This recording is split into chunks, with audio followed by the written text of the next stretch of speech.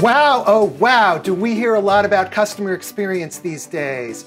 But when we hear the buzzword customer experience and people talk about placing the customer in the center, using the customer as a reference point, what does it mean in practice? How do you do it? When you move away from the buzzwords and you actually start executing real plans for real customers, things become much harder. And today on episode number 290 of CXO Talk, we are speaking with somebody who knows. We're speaking with Duda Satadip, who is the global head of customer operations at Pinterest, and previously he was at Google. I'm Michael Krigsman. I'm an industry analyst and the host of CXO Talk. And I'm wait, before I forget, be sure to subscribe on YouTube. And there's a tweet chat taking place right now using the hashtag CXO Talk. Duda Satadip, how are you? And thanks so much for being here. Thank you, Michael, for having me. So Duda, tell us about your role at Pinterest. I joined Pinterest recently, and to give a quick background, Pinterest is in the business of helping users discover what they would like to do and then do them in real life. And I joined Pinterest from Google because I think there's a big opportunity to combine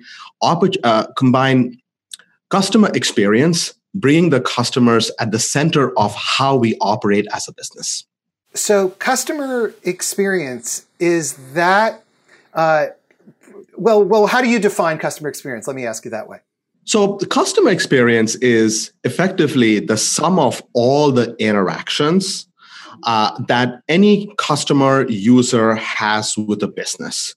And the reason I say it's all the touch points, because it's just not when a customer calls for help, but it starts from the first time anybody engages with your business till the time they and the lifetime sort of relationship they build with your business. So it's not just transactional; it's a combination of transactions, summing all of them up, and the overall relationship that it brings together. So when it's interesting to talk about transactions. Because when we talk about customer experience, people tend to talk not about transactions, they talk about empathy and sort of feeling. And so what do you mean by transactions? And maybe draw those distinctions for us. Absolutely. I think traditionally, a lot of customer experience work has been around understanding customer satisfaction, understanding net promoter scores.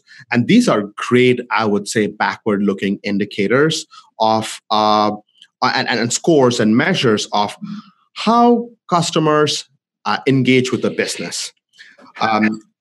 What has been sort of also part of this journey is, for the most part, these have been mostly centered around the customer service type of organizations, which is mostly, I ask a question and I get a response, and how well I do in that. I think when we talk about empathy, a lot of this is around specifically, are we listening to customers well? Are we answering the questions well? Are we empathizing and putting ourselves in the shoes of the customer so that they can get a very good outcome for an individual transaction? I think as businesses have grown and evolved, most customers now have to focus on not just acquiring and answering questions, but a lot of it is around customer retention.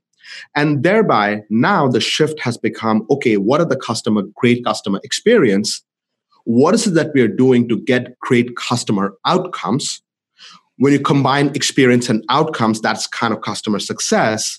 And what makes it really customer operations is those are the great external things for customers. But I think the big shift that we're all trying to work towards is, how do we as businesses understand these goals and put the customers in the middle of all of our business operations and how we execute internally?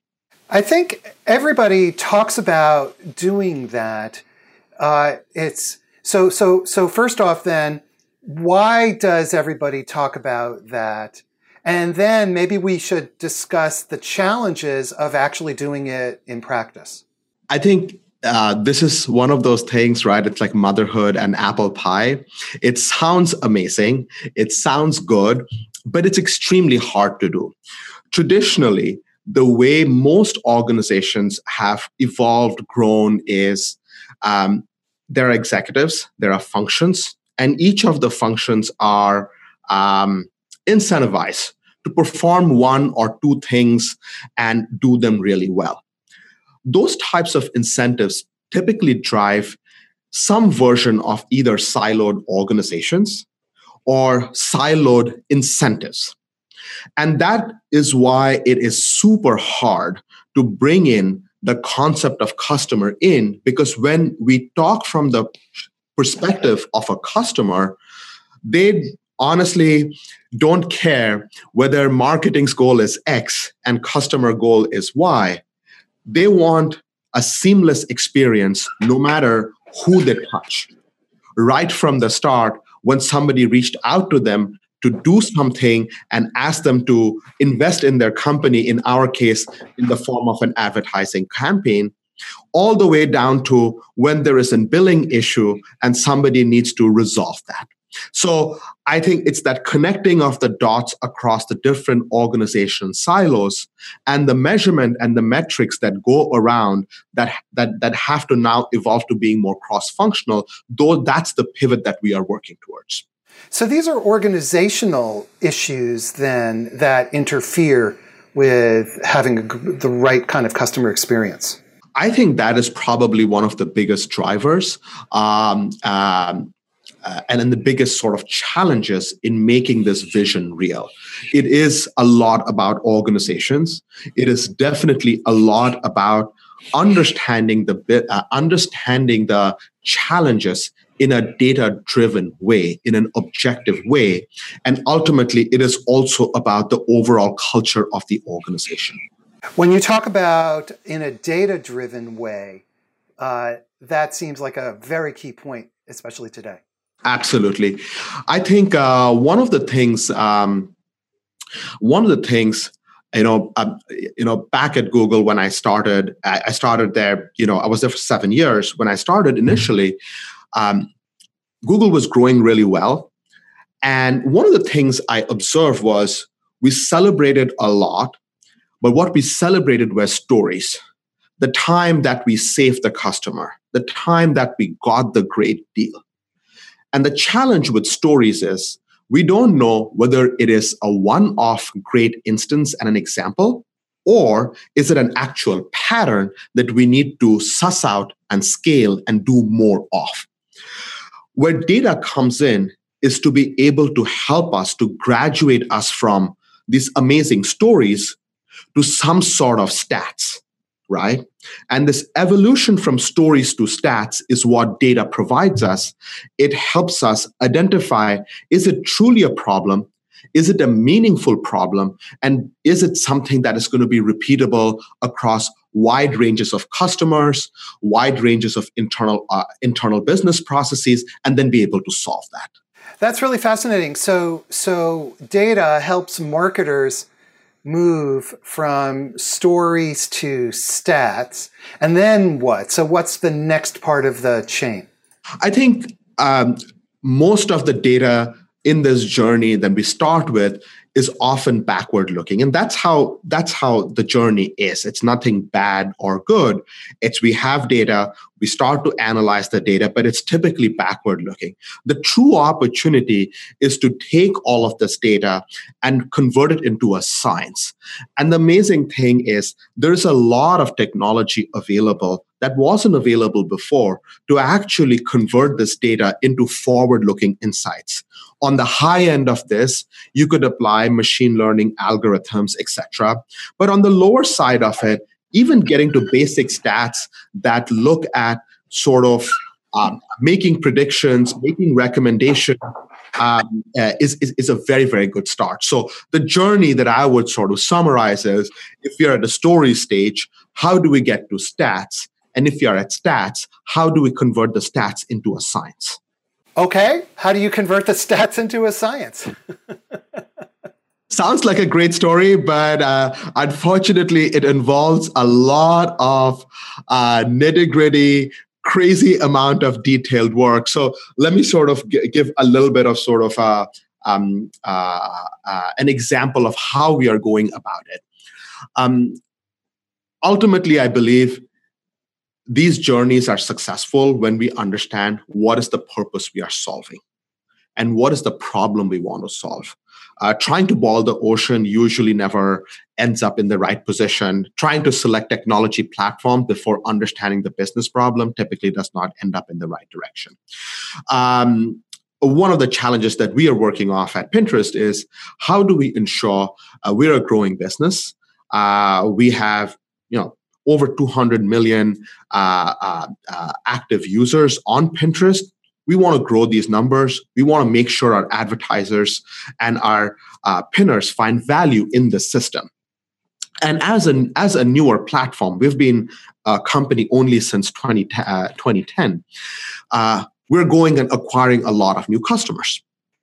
Now, as we all know, to acquire new customers, our sales teams should be spending more and more time with customers. When we look internally, we see a lot of time being spent on internal activities versus on external activities. So our goal is to have the best customer experience, but if our sales teams are not really talking to customers, understanding their requirements, we're probably missing the mark somewhere. So that's the basic core problem we are trying to solve here. So what does that mean? For us, it means truly unpacking what is driving inefficiency in our system. So at this point in time, we're in the process of making sure that we are building that one view of the customer, where all of customers' information, not only what they have spent with us and all the financial stuff, but also connecting that with all the issues, etc., that they have seen so far. What have we tried to work with them? How are our product adoption metrics looking? And give a 360-degree view of that customer in one place. Because if we try to solve that problem, now we have the foundation to go back and understand very different type of questions. Specifically, questions like, what kinds of services, what kinds of help can we provide to customers to maximize their outcomes? For us, outcomes is campaigns. So is it we need to give them a better understanding of measurement? Is it we need to give them a better understanding of their creatives, which is the image that shows up in the ad? So those are the types of conversations we want to build towards. But our first and the foundational step is having a view of the customer in one place. Is this the difference between customer experience and customer operations, or is this how customer operations supports creating the right kind of customer experience? I think this is the beginning of the difference. This whole data-driven approach is one of the key hallmarks. And you're absolutely right. It's being done in service of making sure that we are able to deliver not only a great customer experience, but also have great customer outcomes. So to make it real, right? When we talk about experience, it's probably not the best experience if somebody walks into a meeting with an executive not knowing that there was a trouble running their campaigns and 3 of their campaigns had some sort of an issue right before the meeting, right? Because chances are the executive who is going to have a conversation knows about that and is going to bring that up. But that's sort of in service of experience. And in terms of operations, if you've done something really well, having that snapshot tidbit right at the hands to make that conversation happen is in the service of customer outcomes. I want to remind everybody that we're speaking with Duda Satadip, who is the head of customer operations at Pinterest. And right now there's a tweet chat taking place using the hashtag CXO Talk. And so please join in and you can ask your questions. So Duda, as you're relatively new to Pinterest, and as you think about the investment decisions, investments of time and money that you need to make in terms of furthering customer operations and the support of customer experience, how do you build the framework for making those kind of investment decisions? That's a great question. When I joined Pinterest, one of the things I knew was, even though I came from Google and I was in a similar business around online advertising, one of the first things I did was actually to go and talk to everybody inside and outside the organization. I talked with about 40 to 50 sales team members to understand what is it they did with customers? Why were customers buying from us? What were the friction points? And what that allowed me to do is to get a very bottoms-up understanding of what are the challenges that are pertinent to Pinterest at this point in time for the business circumstances, conditions that we are in, right?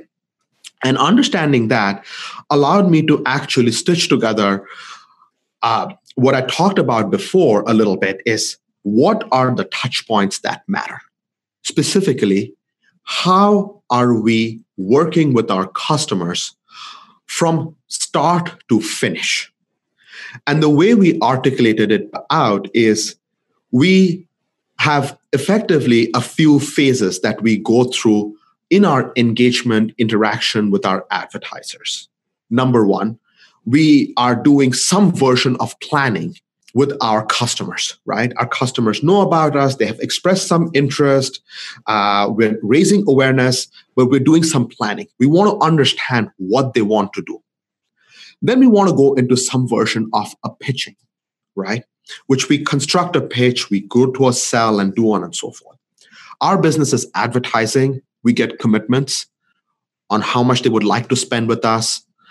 And once we get that commitment, we actually go back and implement. So implement is our next phase. Most advertising campaigns need some kind of optimization, tweaking to make sure we are meeting the customer objectives. So optimization is the second phase, is the next phase. We do some level of upselling. We tell them if they put some more money, they can get better outcomes. Maybe they can get more reach, or maybe they can get better conversions, which is people going to their website, right? And last but not the least, we want to package all of the stuff in the form of a nice measurement and give them synthesized outcomes so that we can go back and have a discussion again, which is back to the plan phase and say, hey, we delivered this for you. What can we do more for you? How can we help your business grow? So this process of going from plan, pitch, implement, optimize, upsell, measure is the life cycle that we came together after having these conversations internally and externally. So for you, investment decisions follow the customer and the advertiser life cycle. Absolutely. And we look at how do we want to operate? What does good look like? And what are the biggest friction points in each of them? And then we can make a decision, hey, this is the place that has the biggest friction. And if we invest something here, this is going to give us the biggest bang for the buck. Obviously, we're running numbers. Obviously, we're running models. They're not always perfect, but that's the overall approach we are taking to prioritize our investment decisions. Now, the customer life cycle at a company like Pinterest would be quite different from that at Google. Although I guess for both Pinterest and Google, you have multiple customers and segments, and so therefore different customer life cycles. But when you were at Google, was this a similar, did investment again follow the customer life cycle? Yes, we actually went through this process, a version of this process. It was obviously different because Google has many different products in the portfolio. From the customer perspective, I had the full portfolio of advertising products, which is over 100 products. So yes, we had to do a little bit more segmentation. Also, the growth trajectory of each of these products determine where and how much you would prioritize. But the effective framework remained the same of how we went about finding what matters to customers, what matters, what will drive the best outcomes for customers, and what are the biggest friction points for us to enable those outcomes. How do you make even those decisions? Because as you're going through this process, you'll have people who raise their hand or raise their voice the loudest. But so how do you decide? How do you figure it out? I think that is the reality of these roles and this journey. People feel very, very passionate about their segment of the business or their product or how investment should go into a particular product line because it's growing faster than others, right? And this is why I say, like, starting to establish fact backs from the get-go and using data to drive these decisions is a way to sort of bring this together. Now, data is a very technical way of doing this. One of the things that I have always believed is really trying to understand what is it that we want to optimize for. And a lot of this is understanding what my stakeholders want. Because there's an extremely cross-functional role, one of the things I would say is I spend a lot of time not only at the ground level, but truly understanding what the different, my peers, right? The different executives for the different functional roles are looking to accomplish. And is there a better happy medium? So it's not always if the data says X, let's just do X. Sometimes there is qualitative information that needs to be funneled in. Then the second thing that I always say is, none of this is locked and loaded, and this is the strategy, and we're just going to take 6 months and execute. I think the best way to look at this is launch and iterate, right? Try something. If there are two competing points of view and we really don't have a good way to understand, do experiments on both of them with a smaller set of customers and see which one is yielding the best outcomes, and then make the pivots and the investment decisions accordingly. What I've observed is typically it's not a choice amongst 40 things. We're really debating about 2 or 3 things. And being able to pilot something with 2 or 3 choices is far more manageable than trying to boil the ocean with a list of 30, 40 objectives.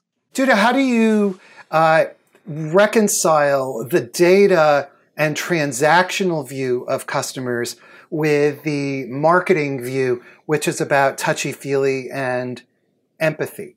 How can data capture that empathy in any way, measure it in any way? I think while there is technology to sort of look at things like comments, etc., and scale and do sentiment analysis, etc., this is a little bit of an art and a science, right? I think the data is a good way, to shorten the problem or refine or segment the problem, right? But ultimately, there is obviously an element of understanding the business, having business intuition, leveraging our own experiences to sort of layer on top of it. So even for things like marketing outcomes, certain things we know to be true, right? We do know there is a certain level of awareness that will drive product adoption, right? We do need to do announcements and things like that for people to be aware of what we provide, what our value proposition is. They are not necessarily transaction. You can't take these take these events and say, did I immediately get X or Y or Z? They're not necessarily performance marketing objectives. They're probably more longer term relational metrics that we are looking at. So we do kind of try to balance what is a more long term needle we are trying to move versus what's a short term thing we're trying to do. As an example, if you want to acquire more customers in a more performance marketing oriented way, then the metrics are a lot more tied in, and it's more metrics first, versus if you're trying to build brand awareness, visibility, relationship, etc., it's a little bit more longitudinal. Do you use proxies? Do you look at data and say, okay, well, this data, if a customer is doing this, if they're leaving more comments or whatever it might be, that this means that we're somehow touching them in an emotional way? Absolutely. We definitely look at both qualitative and quantitative, the frequency of interactions, etc. We were born in the world of the web and beyond, right? Web and mobile. So we also have a lot of metrics we look at from the product perspective, right?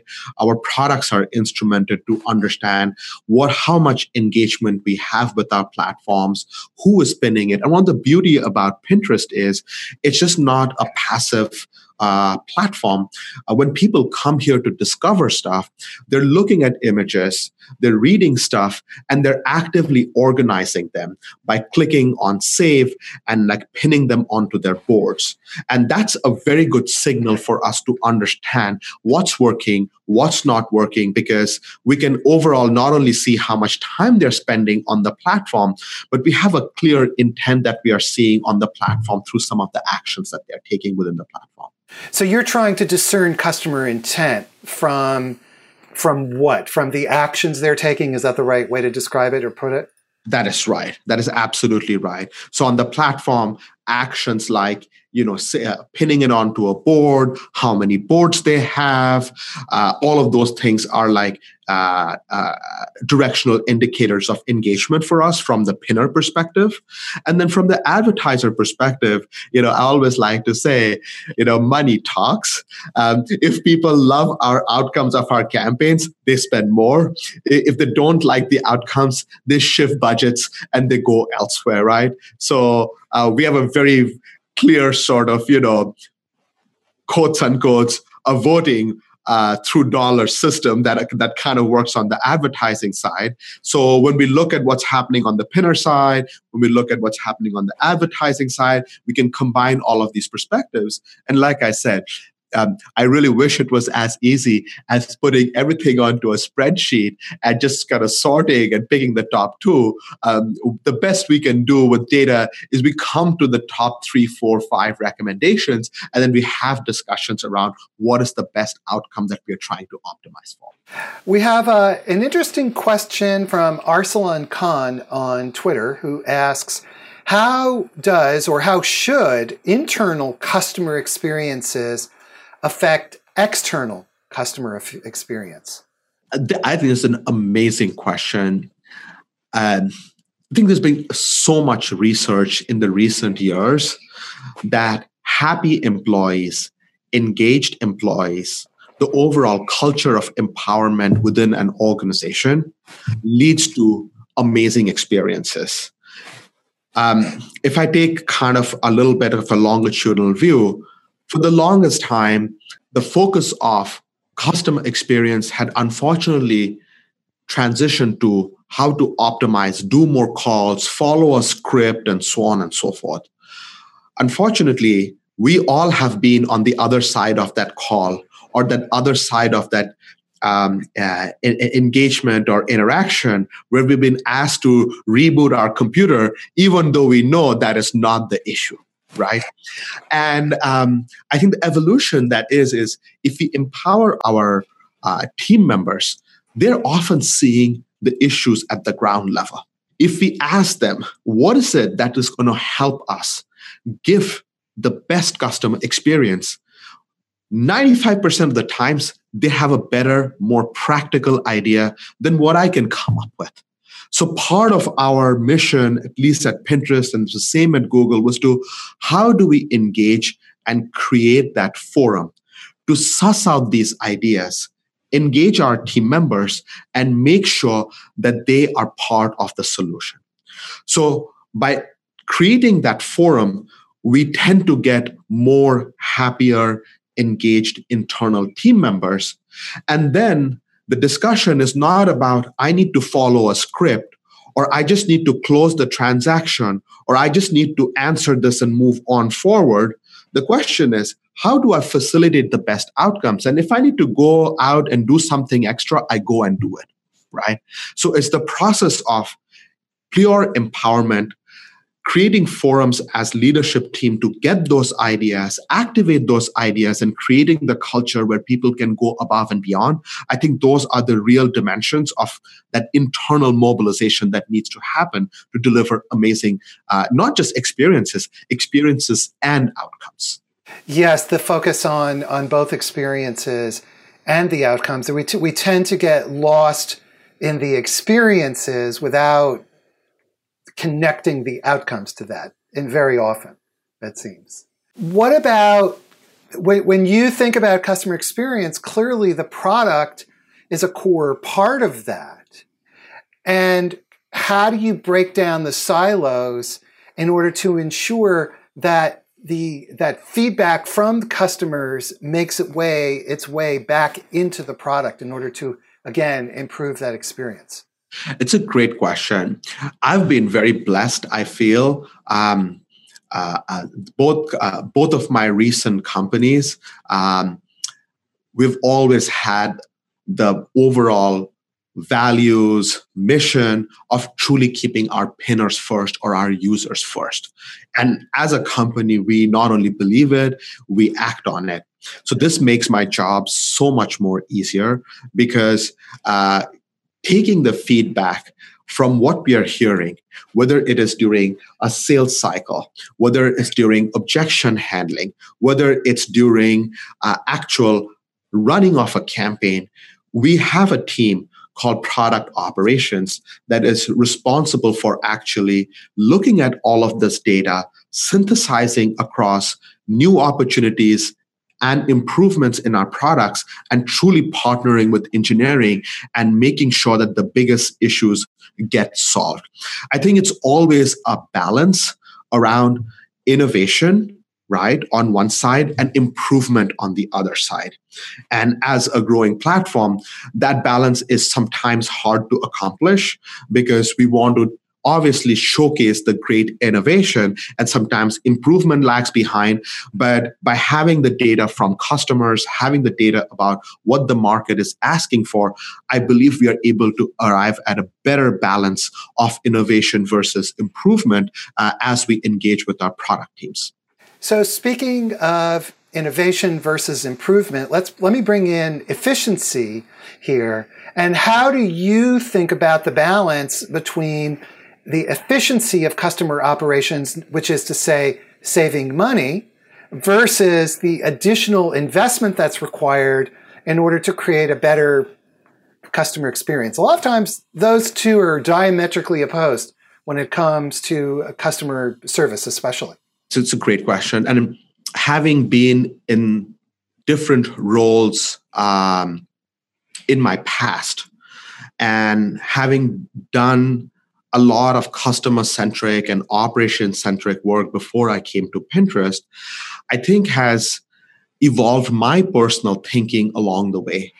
I think the traditional approach to a lot of problems around customer experiences, people can solve them. But we are at a very interesting junction, I think. I think customers are expecting more and more personalization at scale. Think about our experiences when we engage with a company like Amazon. We're not only getting a very personalized website, we're getting very fast transactions in terms of delivery of service, but also when we go and reach out, we get extremely personalized outcomes in terms of how they're treating us, right? So this concept of personalization at scale is something that we will see more and more of a trend moving forward. The great thing about being at a company at Pinterest is we're still building everything. Right, so we have an opportunity to look at what's coming in front of us and rethink. I think my philosophy has significantly evolved, and at least my first sort of way of approaching this is: can we use technology to solve problems first? Right. Let's take a simple thing, something that we are working at this point in time. A lot of our questions tend to be very basic questions. Okay. Now, choice one could be to say, hey, we shift costs and look at an option like outsourcing. Cheaper, but effectively we are shifting costs, right? The second option could be to invest in chatbots that are powered through machine learning, that are building intent models using our help center and our previous questions answered, and give a very different experience. So I think the approach that I am looking at and my evolution in this journey is: how do we solve with technology first? If there's no option with technology, how are we building the technology and the data to get there? And if all else fails, then we truly look at adding people, adding processes, etc., and solving that. So that's the big pivot that I think I have made through my sort of a career and journey, not just in customer operations, but kind of looking at all the functions that I have been a part of. And where are we in the evolution of being able to use technology in order to provide those kind of better experiences without having to add more people? Like with chatbots, sometimes it seems like it's still fairly primitive days. I think it is very primitive days. We're just getting started. But the good thing is the underpinning technology is there.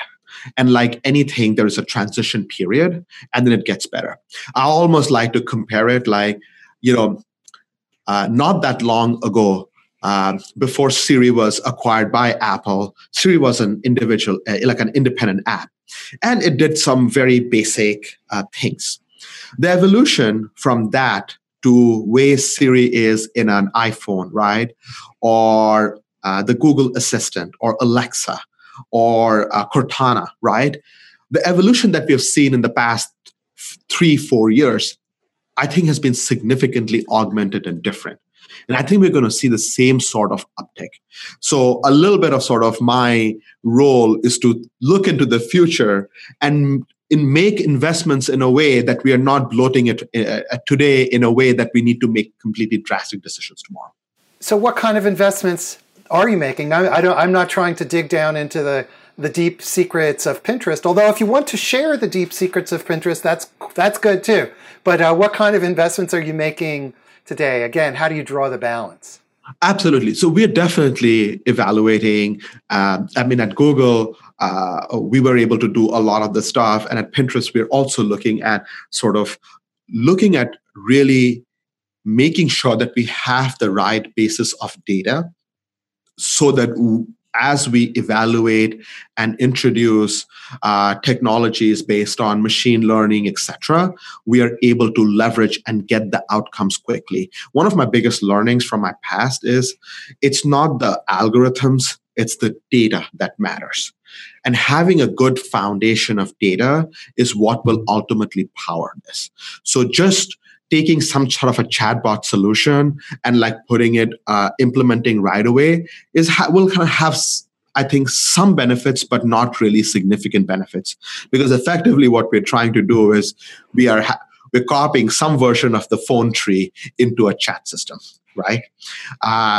What makes it more powerful is if we have all the related data and then we're building a true intent model based on how we have actually answered questions, how we have actually solved questions, what kind of artifacts we gave to customers to get them started, onboarded very easily, and then build that into the real-time interaction like a chatbot at this point in time.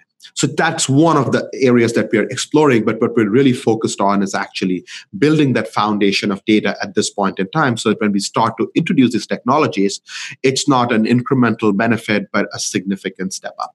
Can you be more specific about the kinds of data that you're trying to aggregate right now? I think that's really interesting. Absolutely. I think when we look at data, I think I sort of see as sort of like three sort of big buckets, right? One, there is an operational view of the data. Think about all the transactions, interactions, etc. At the end of the day, things need to be tied in. Everybody is collecting them in their own silos. It's very hard to join the space of data. So that's like the foundational element of what we want to do, right? And that's what we're doing right now. The second, I think, is the customer view of the data. Okay, we are doing these activities. Is it leading to better outcomes? I always say, just because I showed up, is that actually good? Or this was actually going to happen regardless, right? So we need to understand through some statistical modeling, what is correlation, what kind of services, what kind of interactions can be attributed to better outcomes. So that's the second stage that we are working on, right? And the third stage is really sort of looking at a more business-centric view, which is more for business decision-making. But the combination of understanding what's happening in the operations to how our customers are spending, what our win rates are, what our churn rates are, that's the big connection that we are working on building at this point in time. And that type of view enables you to connect the data that previously was isolated in silos. That seems like the magic bullet ultimately. Yeah, I would. I really wish it was a magic bullet, but that is, I think, the step in the right direction. But it seems like from what you were saying, that being able to connect data from these multiple perspectives ultimately is the way to really understand the customer and therefore build the kind of predictive models that you need in order to have machine learning enabled chatbots that become more than just fancy phone trees. Exactly. I mean, if you think about it, right? If we can give somebody a very helpful set of tips on what kind of creatives work at Pinterest, knowing that they are somebody who is a specialty retailer, is a great insight. It's something that we can surface and give it to them right in the beginning versus having lots of conversations and then giving them downstream, right? Because that's going to have a meaningful impact. It's going to probably stop them from spinning their wheels, doing things that's not going to work. But we need to unpack and understand what is it that specifically will drive those great outcomes for our customers. And in a case like that, where you're talking about content and aesthetic decisions as well as financial outcomes and correlations or causations relating to, okay, you do this type of ad and you get this number of clicks or results, click-throughs. How do you determine the outcomes, especially again on content and aesthetic decisions? How do you even approach that? So the good thing about content, like especially with a platform like Pinterest, is you have two very good measures / proxies. One is you click on it and you go somewhere, right? So if it's working, we know somebody will click on it, right? And the second one is if somebody likes it, hopefully they will pin it, right? So those are like two very concrete actions in the system that we know over a period of time, if we collect that data, correlate that, we will be able to sort of give more concrete recommendations. And it's not like we don't have these recommendations. It's making these recommendations and making them extremely relevant when the customer needs it, right? So it's combining, like, give them the right information, understanding where they are, so that we can establish the right time to give that information. So those are the three sort of pillars that we're trying to connect together at this point in time. So you're always looking at the data in relation to the customer, the desired customer outcome, pinning it, or higher ad spend, or click-through rates. And so would it be safe to say that when you're talking about these aesthetic decisions, The only thing what the machine doesn't understand aesthetics. The machine understands that if you do a thing a particular way, that there's a higher likelihood that that item will get pinned, for example. Absolutely. Absolutely. Absolutely. I think you summarized it very well, because machines can't really tell you if something is good or not good, not yet, right? I think that I'm assuming that a technology is going to come at some point in time, but not yet. It can recognize patterns. It can tell you it's a banana or an apple, right? But it really can't talk about aesthetic attributes yet. And part of it is what is beautiful to me is going to be very different than what is beautiful to someone else, right? So beauty is in the eyes of the beholder, and that's what we are trying to suss out through data. Okay, if it is beautiful, so what are you doing with it? Right? And that's either a click, a pin, or some kind of an engagement in the platform. I guess it raises the very philosophical question, ultimately, can we isolate the qualities of aesthetics into a set of rules if we have enough data? But then, even if you do that, those rules ultimately are always outcome-based in terms of decisions, and you leave out, okay, the unique, innovative, brilliant combination or invention that somebody might come up with aesthetically that is really great, but nobody ever thought of it before. I think, when people talk about artificial intelligence, they get sort of like this view of Arnold Schwarzenegger coming out and like killing people in Terminator. And the reality is like these tools and technologies are really more assistive. They can help us point in the right direction. Right? They can help us suss out noise, patterns, etc. But I don't at least for now, and what I know, it's definitely not at the stage where you can truly create rule-based systems and just automate everything out, because aesthetics is so personal and it is so context-driven, right? If you're an advertiser like X, you are probably okay with something a little bit more edgy than probably a brand that is a little bit more conservative, right? Again, there's like all this dimensionality that is very hard to sort of suss out and just put it in an algorithm. But regardless of the kind of brand you are or your aesthetics, if you're a brand on Pinterest, you want people to be pinning your materials. Absolutely. And that we know. That we know for sure. Exactly. Okay. Well, what a very fast, little more than 45 minutes this has been. We have been speaking with Duda Sadadeep, who is the global head of customer operations at Pinterest. And Duda, thank you so much for taking your valuable time and being with us here today. Thank you so much, Michael. Everybody, don't forget to subscribe on YouTube. That's important. And we will see you soon. Check out cxotalk.com for upcoming shows and to watch our amazing group of past shows as well. Have a great day.